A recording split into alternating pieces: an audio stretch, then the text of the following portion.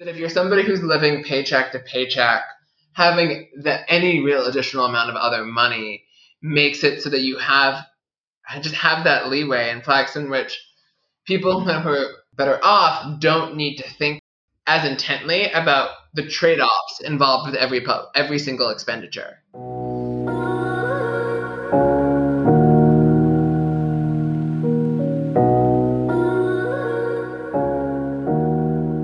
This is the Wicked Problems Collaborative Podcast. I'm your host, Chris Oestreich.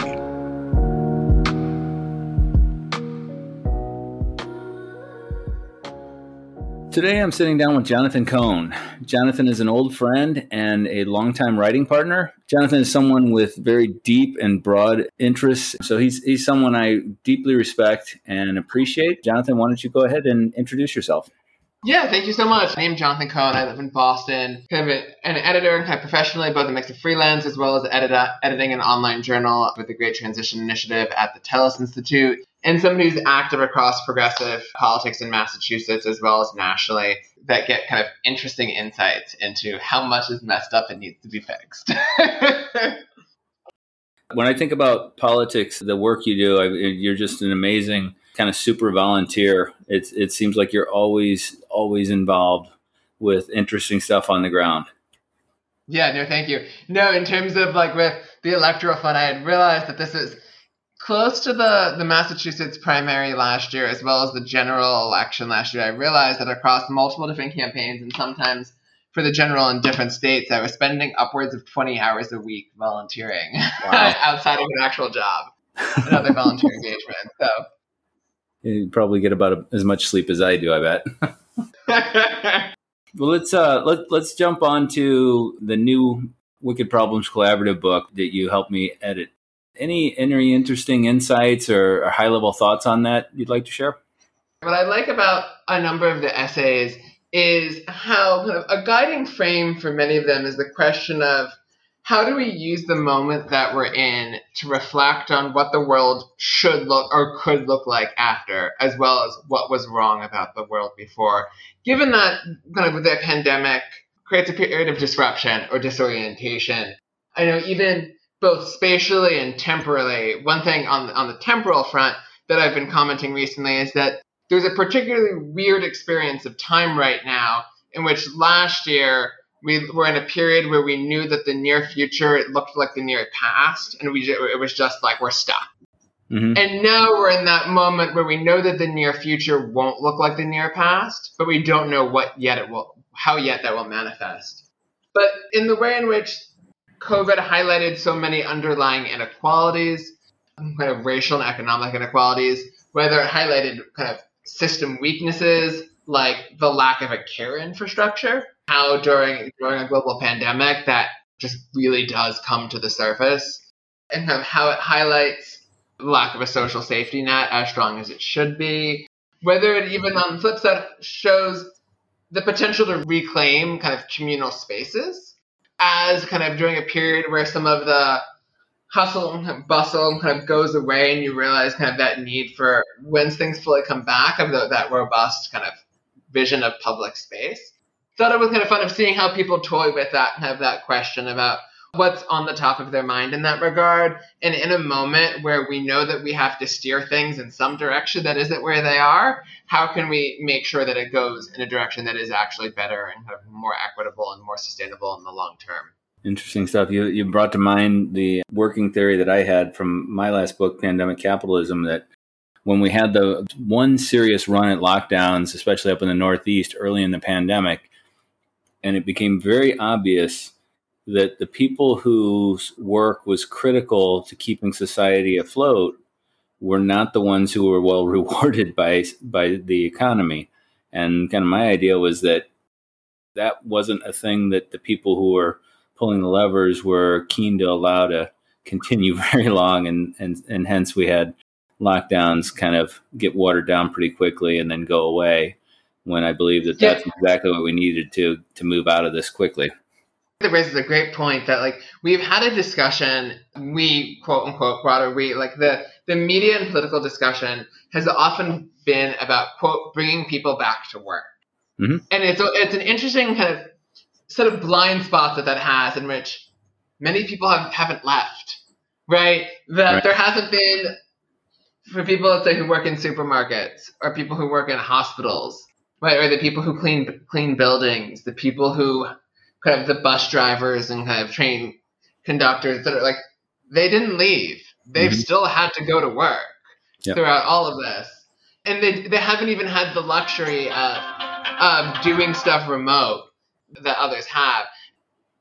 When we see that kind of disconnect in whose work is essential and whose work is at the front of politicians' minds and the media's minds when even discussing the issue of work itself.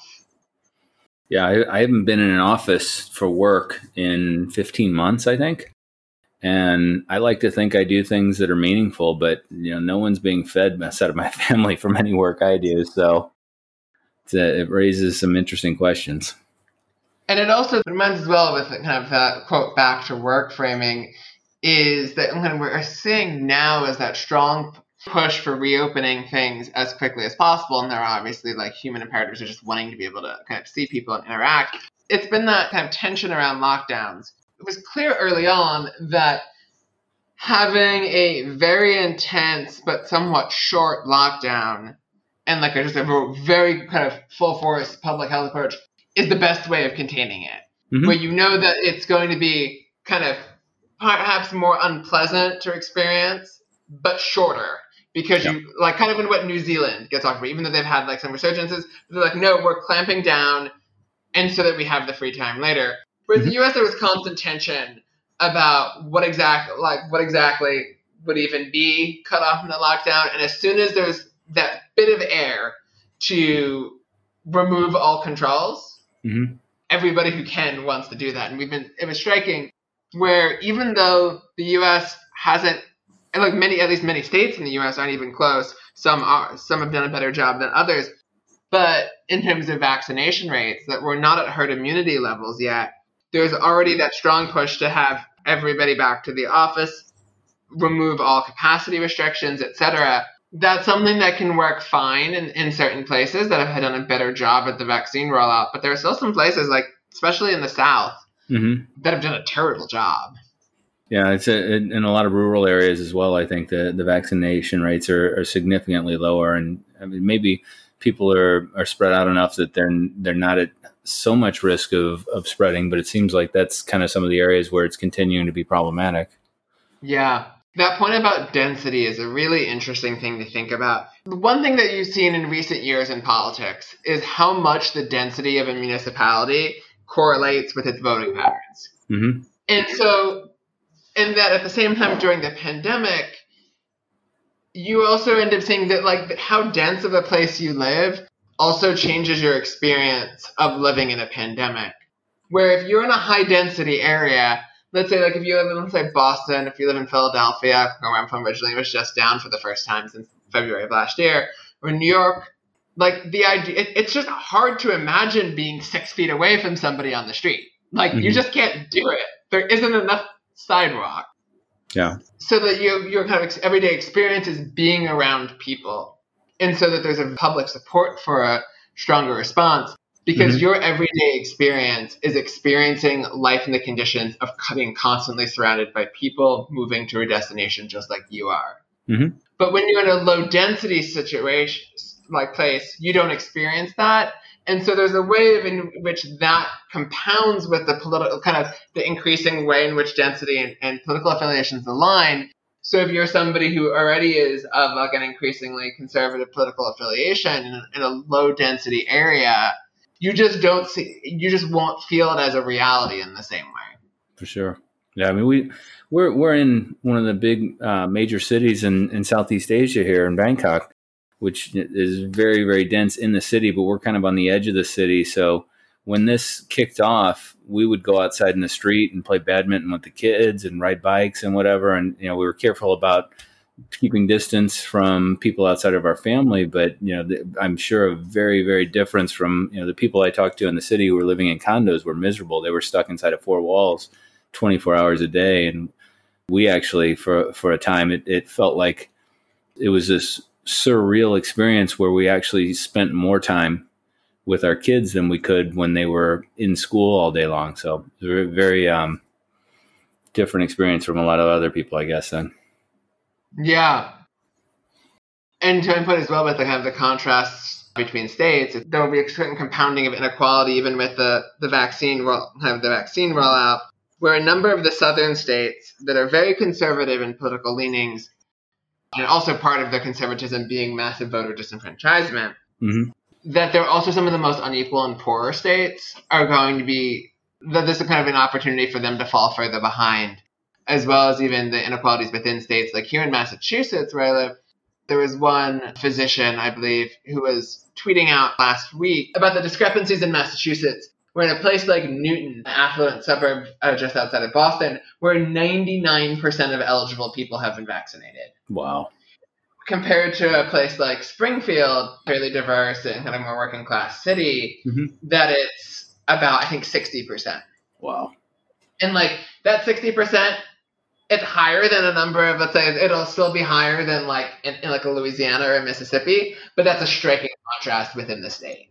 One thing that's been an interesting thing to think about as well when it comes to the vaccine rollout, there's a way in which I often think about it as being kind of comparable to the census last year, and interesting to see them kind of two efforts back to back where the main job is to get to everybody. And how the census highlighted about which people are just hard to reach, that there are populations that are hard to count, whether it's because of a language barrier, whether it's because of issues of mistrust, whether it's just because of issues around density and even getting to them, or issues around broadband access, and that we're seeing those same inequalities again play out with the vaccine rollout. And I'd be curious to see like how states use any of the lessons learned with that massive outreach campaign they just had to do last year, and how they respond to getting to harder to reach people this year. Yeah, I think that's an interesting problem. You've kind of gone through the period where there was the massive ramp up, and you saw the counts going up every week for the number of people that were being vaccinated. The easy to reach people and people who had a strong desire and the availability to get to it, you've gotten through a lot of those. And now, how do we get as many people as possible, get to all those people that still want it or can be convinced that it's good for them when so many are going to be hard to get to, I guess? When it comes to actually getting to hard to reach people, one thing that's been striking to see in recent polling, and I believe a Kaiser poll that came out recently pointed this out as others, is that there's a certain segmentation amongst people who haven't been vaccinated yet. Right? There are some that often get talked about as being the like dyed-in-the-wool Trump supporters who, even though Trump got vaccinated, still think that it's all a hoax and they have no interest. And even if they've gotten various other vaccines in their lives, they're just convinced that they shouldn't do this. But there's a certain percentage of the population that just don't have that easy of a time of taking off work or think it's going to cost money. There was an article in the New York Times the other day about people who are afraid that getting a vaccine will cost money because everything else in the U.S. healthcare system costs you a lot of money. Yep. And it was this rather striking illustration of one of the many dangerous consequences of private for-profit driven healthcare system, that even when things are free, people don't believe it. And so how that damages public health, because there's such a loss of trust in the system. Yep. But as well as the need for greater paid time off as something that so many people in this country don't even have. Yeah. And even the fact that they should have been given more of it during a pandemic. But how that weakness of that system of basic worker benefits ends up exacerbating the problem. Yeah, I saw that article that you were referring to, and one of the shocking things from that was someone was being interviewed about it, and the interviewer explained it's free. And the person responded, "So I just pay my copay?" So they couldn't believe that it was possible that it would actually be free. They thought at least I'd have to pay my copay because you don't get anything without a copay. I've been in Thailand the last 6 years. I had public health care. I was teaching full-time at a university here. And for the 4 years that I was on that program, I think I spent less than $100 for all in medical care in the 4 years for prescriptions and doctor's visits and whatever. because almost everything that I needed, I'd just go, wait my turn, see a doctor. They'd send me to a specialist if I needed it. I'd get x-rays, I'd get medicine, whatever. And almost everything was free. And it's just such a shocking contrast from what I was used to in the US, where the last few years that I lived there, I was rationing care for myself, going to the doctor only when I absolutely felt like I had to. When I go to a pharmacy and I'd be like, okay, what's palliative? Get rid of it, because it's just so damn expensive. Yeah.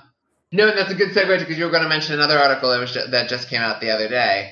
Yep. About the relief funds. Yeah, exactly. Another article in NYT that just came out about the effects of the stimulus payments in the last 6 months or so.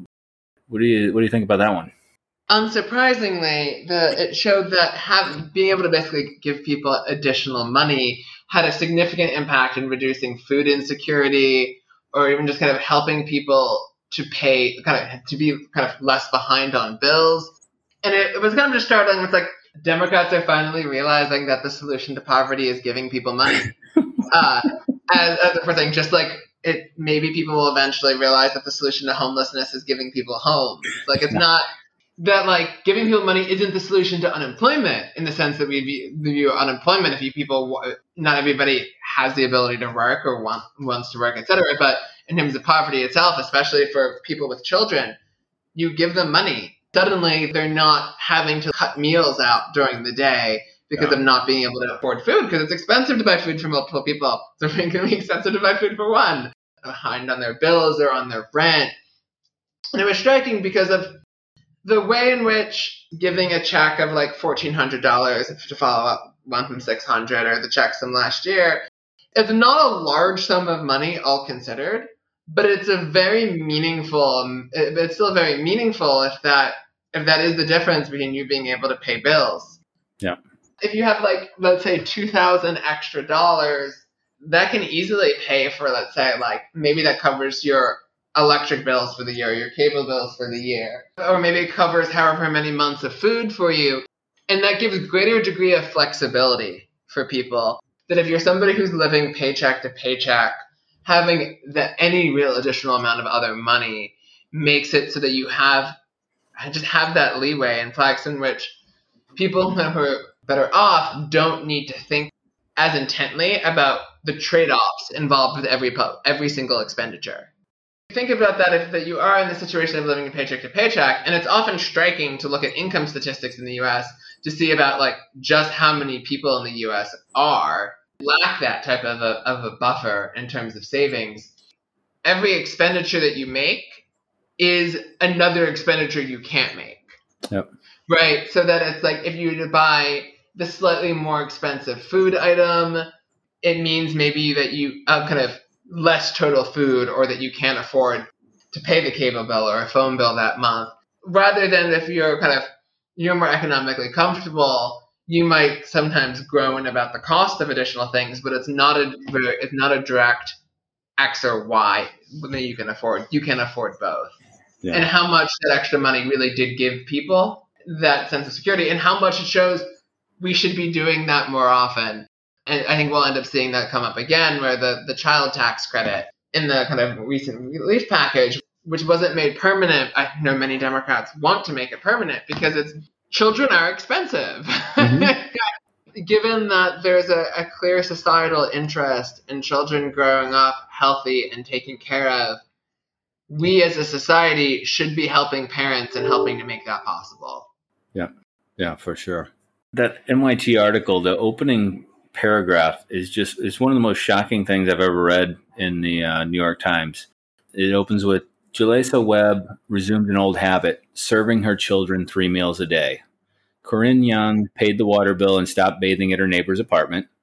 Chinetta Ray cried, thanked Jesus, and rushed to spend the money on a medical test to treat her cancer. I mean, $2,000 is the difference between these people feeding their children, being able to bathe, and get medical care for cancer. I mean, if we're the richest country in the world and people are living like this, I find it so disturbing.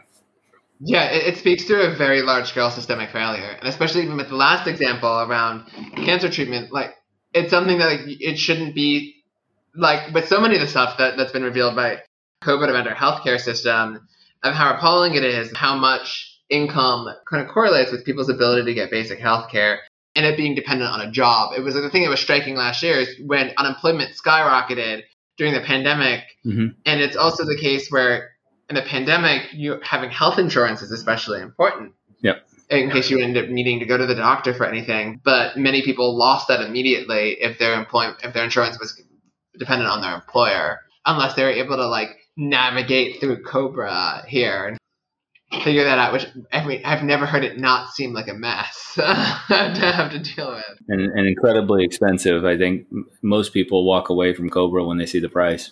Yeah, exactly. That it's something that that the U.S. has the problem of treating so many things as consumer goods that should just be kind of part of a social infrastructure. Yeah, I mean, if you treated healthcare that way, if you treated, I think broadband should be that way. I think we should wire up every home, and because we're to the point where children need to have that access for their education, and it's just important for everyone to stay connected. Otherwise, it's got lots of problems that come with it, but I just truly believe that has become a human right that should be, it should be provided by the government, and it shouldn't be that hard, and it shouldn't be that expensive for the government to do it. Our home cable plus 4 phone lines for TV. Broadband and 4 mobile lines here is less than we paid for 1 mobile line in the U.S. before we moved here. Obviously, it's a different economy, so there's going to be some differences in the pricing, but not to that level in my mind. In COVID, because broadband became more important, because of things increasingly moving to the virtual world, and especially when it comes to schools doing that, you saw how the inequalities in access there play out both in terms of cities, the racial and income disparities in cities, as well as with rural areas. Whereas kind of in cities where people often might not be able to afford it, and in rural areas where there's just no coverage, there's just no infrastructure for it. Yeah. How about we move on to, we touched on this a little bit, what's going on with the pandemic, but maybe we could talk a little bit about the response and what do you think? I mean, I know neither one of us are direct experts on this, but I think we've both done a lot of reading along these lines. And what would you like to see happen to help us get out of this as quickly and painlessly as possible? So one thing when it comes to at least the other side of the pandemic, I do think that there needs to be a greater ramp up of, at least in the U.S., of the vaccination app, kind of roll out, specifically with the focus on the inequalities of it. As noted before, if you're in an area that's fairly affluent, fairly highly educated, most people that you interact with are probably already vaccinated, but that's not most of the country. And so the need to actually really have a more aggressive push on that, and to what extent the federal government can help where there are states that just aren't going, that the state government is simply not going to do it. I don't know exactly the systems for going about that. It also speaks to the need for Democrats in Congress to be far more ambitious when it comes about what they do on healthcare, which hasn't really been a part of the national discussion. In recently. It came up a little bit more last year, especially in the context of the election. But the Affordable Care Act was talked about as a starter home. Mm-hmm. The Affordable Care Act is over a decade.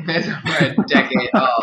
Yeah. Typically, your starter homes don't last that long, and so it's time to actually to move beyond that. And the U.S. should have the kind of a single payer system, which is has many obstacles against it in the U.S., but even just any types that push beyond that, or even something like not making Medicaid a state-by-state program is still it's something that's not revolutionary, but still would have a massive positive impact.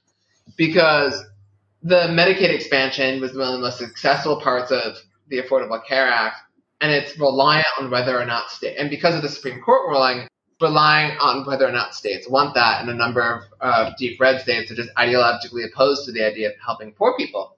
Yeah. And we don't need to have that type of fragmented system that if you just simply make it no, the federal government will be the one running this, it would have massive health gains in a number of especially in the poor areas in red states, and it would be a great thing to see come out of that, as well as the need for, as I noted before, that the U.S. in the discussions, there's been that increasing discussion about what counts as infrastructure.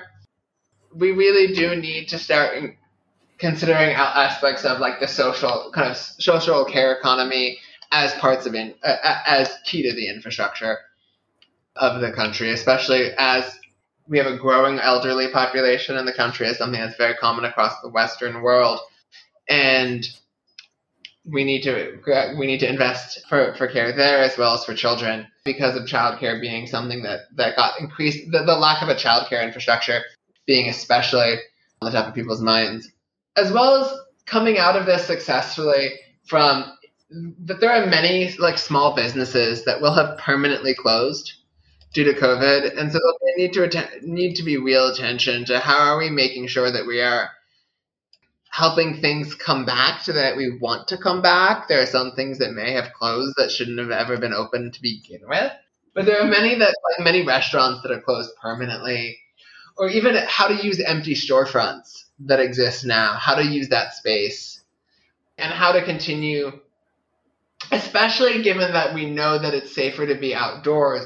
How do we help actually in any creating more opportunities for people to be outdoors, especially when access to park space often is income stratified. Mm-hmm. And all of it costs money, which is why there should be more we need to have a far more progressive tax system in this country. Yeah. I think that it's time to get rid of the whole tiered thing and just have a steep curve. I mean, it's not like we don't have the technology to deal with something in that, because otherwise, the tiers just allow for gaming of the system, and exactly. Then it's something, and I'll acknowledge to a certain extent which things don't theoretically cost money. You shouldn't have to pay for everything they do because money is a fiction and all of that. Given the way in which inequality itself is a public health issue, we do need, and that does need to be addressed on both the top end and the bottom end, because in order to address the inequalities that exist at the end of the spectrum, one of the biggest sources of resistance to that is the top of the spectrum. Right, that the wealthiest part of the spectrum, and the need to treat massive wealth as a public health issue in the way that poverty is also a public health concern. Yeah, you just reminded me, I read something Galbraith a week or so ago from back in 91 that he wrote for the LA Times. He was writing about Reagan's economic program, and I've got the quote here. It says, "A reduction in various welfare payments to the poor would lead to the greater effort and also greater production and income, as the affluent needed the spur of more income. The poor, it was said, needed the spur of their poverty." It reminds me of the striking thing whenever people talk, the way we talk about people who aren't working in this country, that if you are somebody who is so rich on inherited wealth or on capital gain, kind of capital income, that you don't need to work, right? You aren't viewed as a problem case. Even though you clearly aren't working for that money. Other people have worked for that money. You're completely passive in that regard. But that's somehow not viewed as a problem. Even though making income via not working is inherent to capitalism. Because the whole idea of having external people having investments in a firm and reaping money from it, that whole system is on people who are not doing anything making money. Yeah. But who has the luxury to be that is something that's very stratified. Yeah, it kind of highlights the job stuff right now where there's all this unemployment and there are a lot of jobs that are sitting available, but people don't want them because they're poorly paid. The conditions are terrible. It's unsafe to be working those jobs in a pandemic. So people are holding out as long as they can. And so we have both the federal and state level governments trying to strip away these benefits to force people back into work. It's really interesting how on the front end of the pandemic, we had the highlighting of the people who were stuck in poor paid. And now they're trying to require people to go back into these jobs that were closed down for a while. Yeah, especially whenever there's a discussion of how there just aren't enough people applying for jobs. It's striking about how people who are willing to cite basic things in microeconomics all the time don't realize, well, then that just means you need to pay them more. Yeah. Aren't we supposed, because it's the same people who often use, to some extent, bad kind of uses of basic micro, when there's actually a very clear, when if you were to follow micro and say, okay, there aren't enough people applying, you should raise the wages and that will attract more people. Heavens no, we can't do that. Not an option. So it's a striking thing when you realize like that'll be the main barrier. If you're having difficulty hiring people to go back into working in restaurants, pay them more. Those are often terribly paid jobs. They're relying on tips and especially if you think about like having to deal with customers in restaurants. I can understand why somebody doesn't want to have to go back. If they're going to be especially reliant on tips from people who are probably especially annoying right now.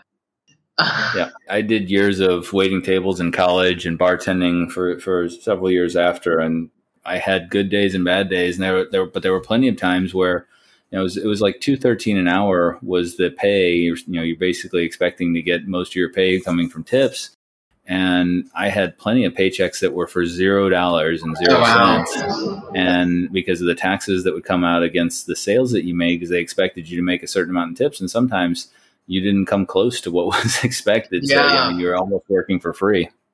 Yeah, which is absurd, and just also speaks to the whole separate issue about like the idea of a tipped wage is just a perverse thing in the U.S. in the first place.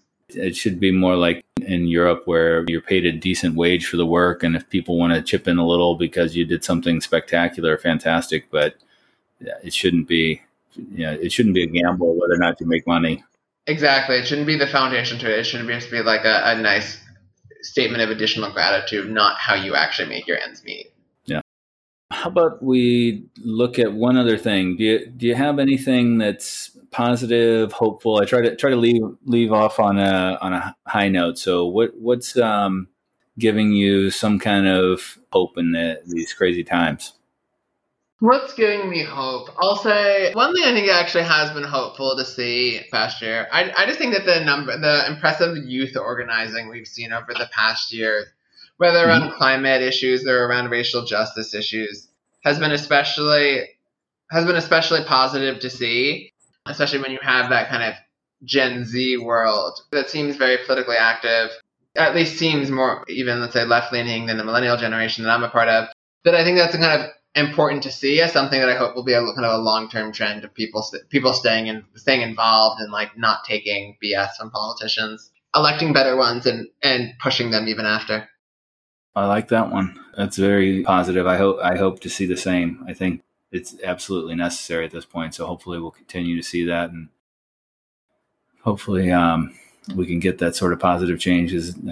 I don't want to go down the path of where our politics are now. Let's stay with the high note. Sounds good. Yeah, no, there are many things on the depressing side of the ledger. Well, Jonathan, thank you very much for making time for me. I appreciated it. Pleasure. And it's been a pleasure working with you on this book. And I think hopefully in the next couple of months, once this one's out and I get a pause, maybe I'll start thinking about the next one, and we can do it again sometime before too long. Awesome. Sounds good.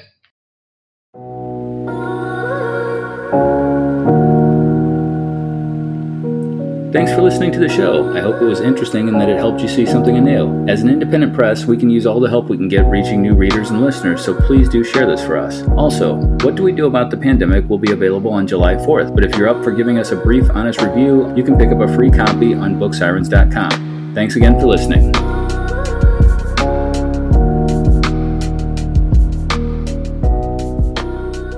Supplied by Audio Binger.